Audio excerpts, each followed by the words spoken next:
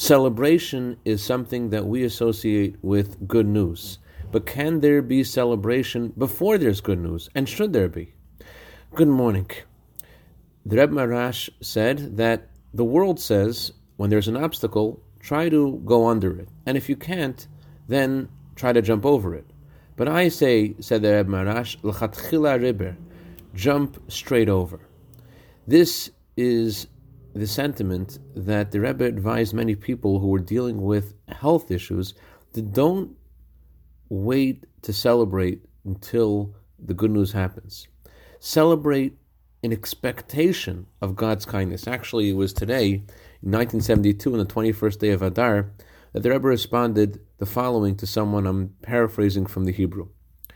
I will pray for you at the resting place of my father-in-law for all that you are asking about.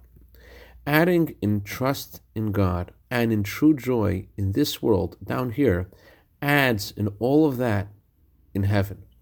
As the Zohar instructs us in Parshas Tetzaveh, on page 184b, Tochazi, go and look.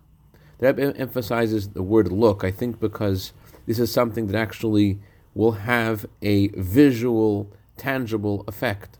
Tochazi, come and see, says the Zohar.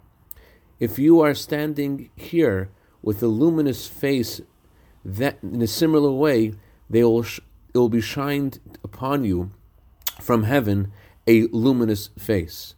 The joy of people here, mashach lagabe, it draws upon the person any similar other joy from heaven. A joy of a human being here in this world brings joy from God in this world. I'd like to dedicate our minute of Torah today to all those who need a refuah shlema. Have a wonderful day.